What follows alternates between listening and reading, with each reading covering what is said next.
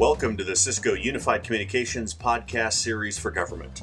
I'm your host, Brent Burns. Mike, tell us a little bit about your background. How long you've been working with government customers? I've been working here in Cisco Federal for the last 10 years at Cisco. When I came, we had just gotten our first couple of phones. We had two models, one version of Call Manager and 1.5 video products. And now we have 8, 9, 10 models of phones, video inside a Call Manager, telepresence, the list goes on. The purpose for you joining us on the podcast series today is to discuss security in unified communications. I know this is a big topic and one that you have expertise on. Where should we start? We all know that IP infrastructures are a terrific target for attack, and IP voice and video systems are no different than the rest of the IP network. It's yet another target on your back. So putting a voice over IP, video over IP system together, it's going to be just as secure as the rest of the infrastructure. And it is actually pretty secure.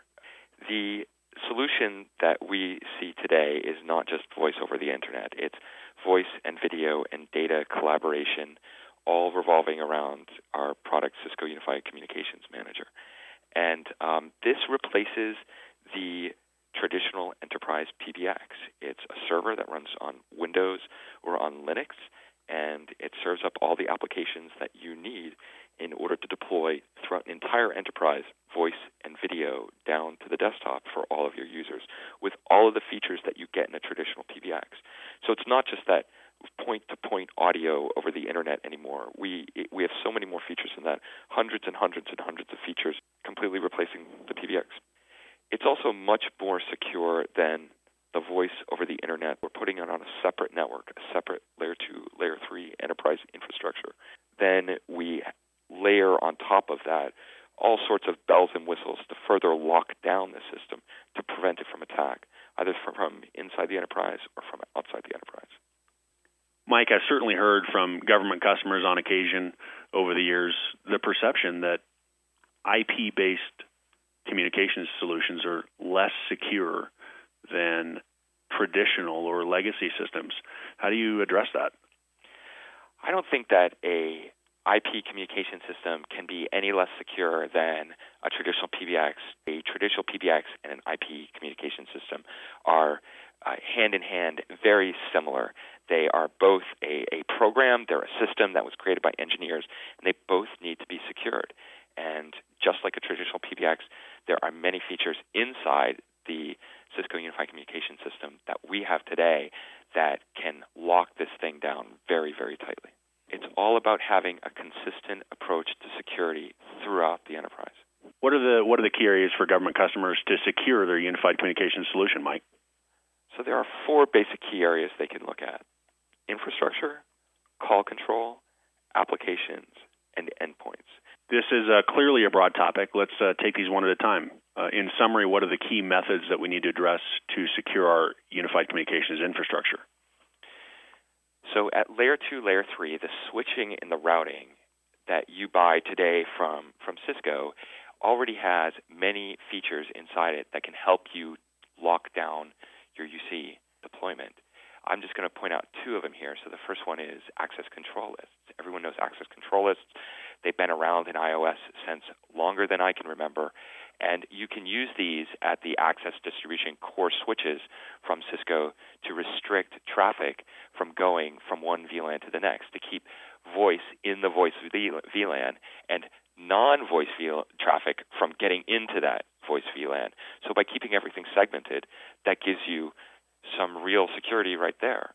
The second thing they can do is just create voice and data VLANs.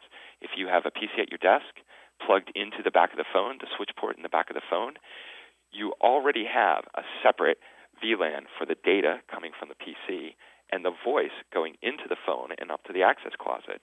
So the person at that PC can't actually get to the phone or the rest of the UC infrastructure.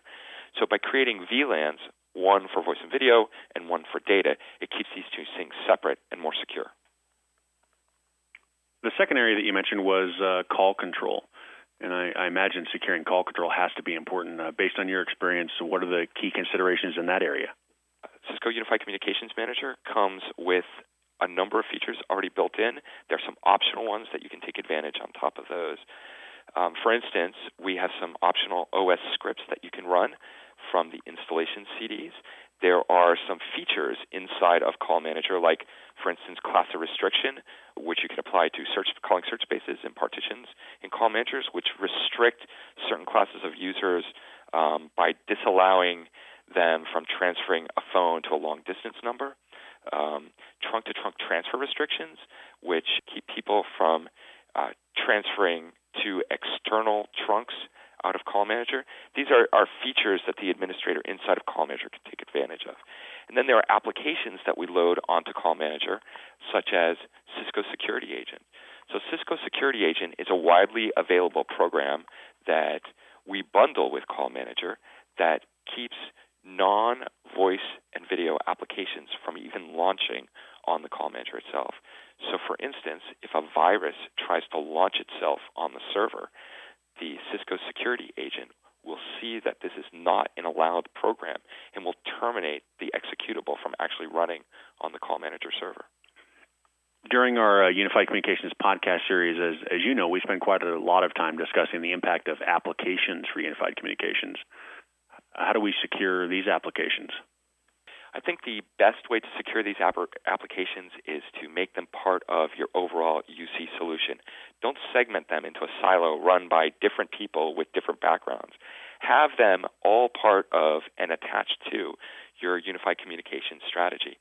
Make them part of the whole program. The fourth area that's important to consider is endpoints. How do we secure phones and devices like soft clients?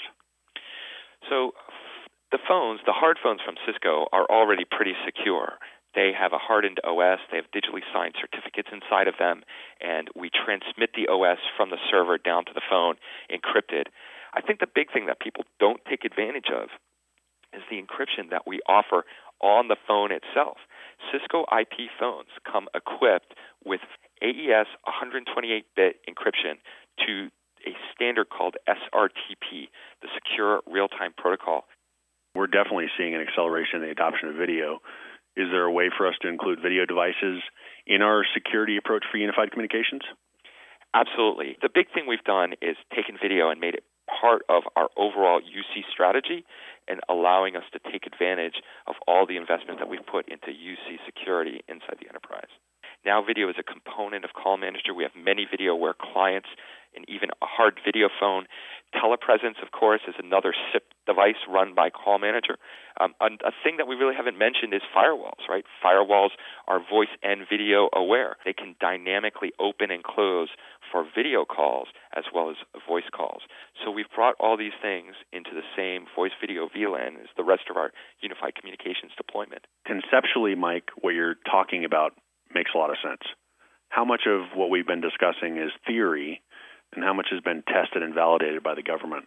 So, of course, agencies have to scan our systems in order to make sure that they're secure. And they've already been validated on all kinds of secure networks throughout the federal government. So it's been validated. The work has already been done. And we certainly clear the highest bar that the government has set for us. Can you share an example of how a hypothetical government customer secures UC today? So broadly speaking, they're planning the direction that they're going. They're validating that in the lab. They're deploying it throughout the network with a broad approach, touching all the different aspects of networking, layer 2, layer 3, and the rest of the UC deployment itself. And then they are from time to time auditing their own approach and making sure that administrators are adhering to the plan that they originally had. As always, thank you for your valuable insight, and thanks for sharing your time today. Thanks, Brent. Thank you for joining the Cisco Government Unified Communications podcast series, and a special thanks to our guest, Mike Hartree.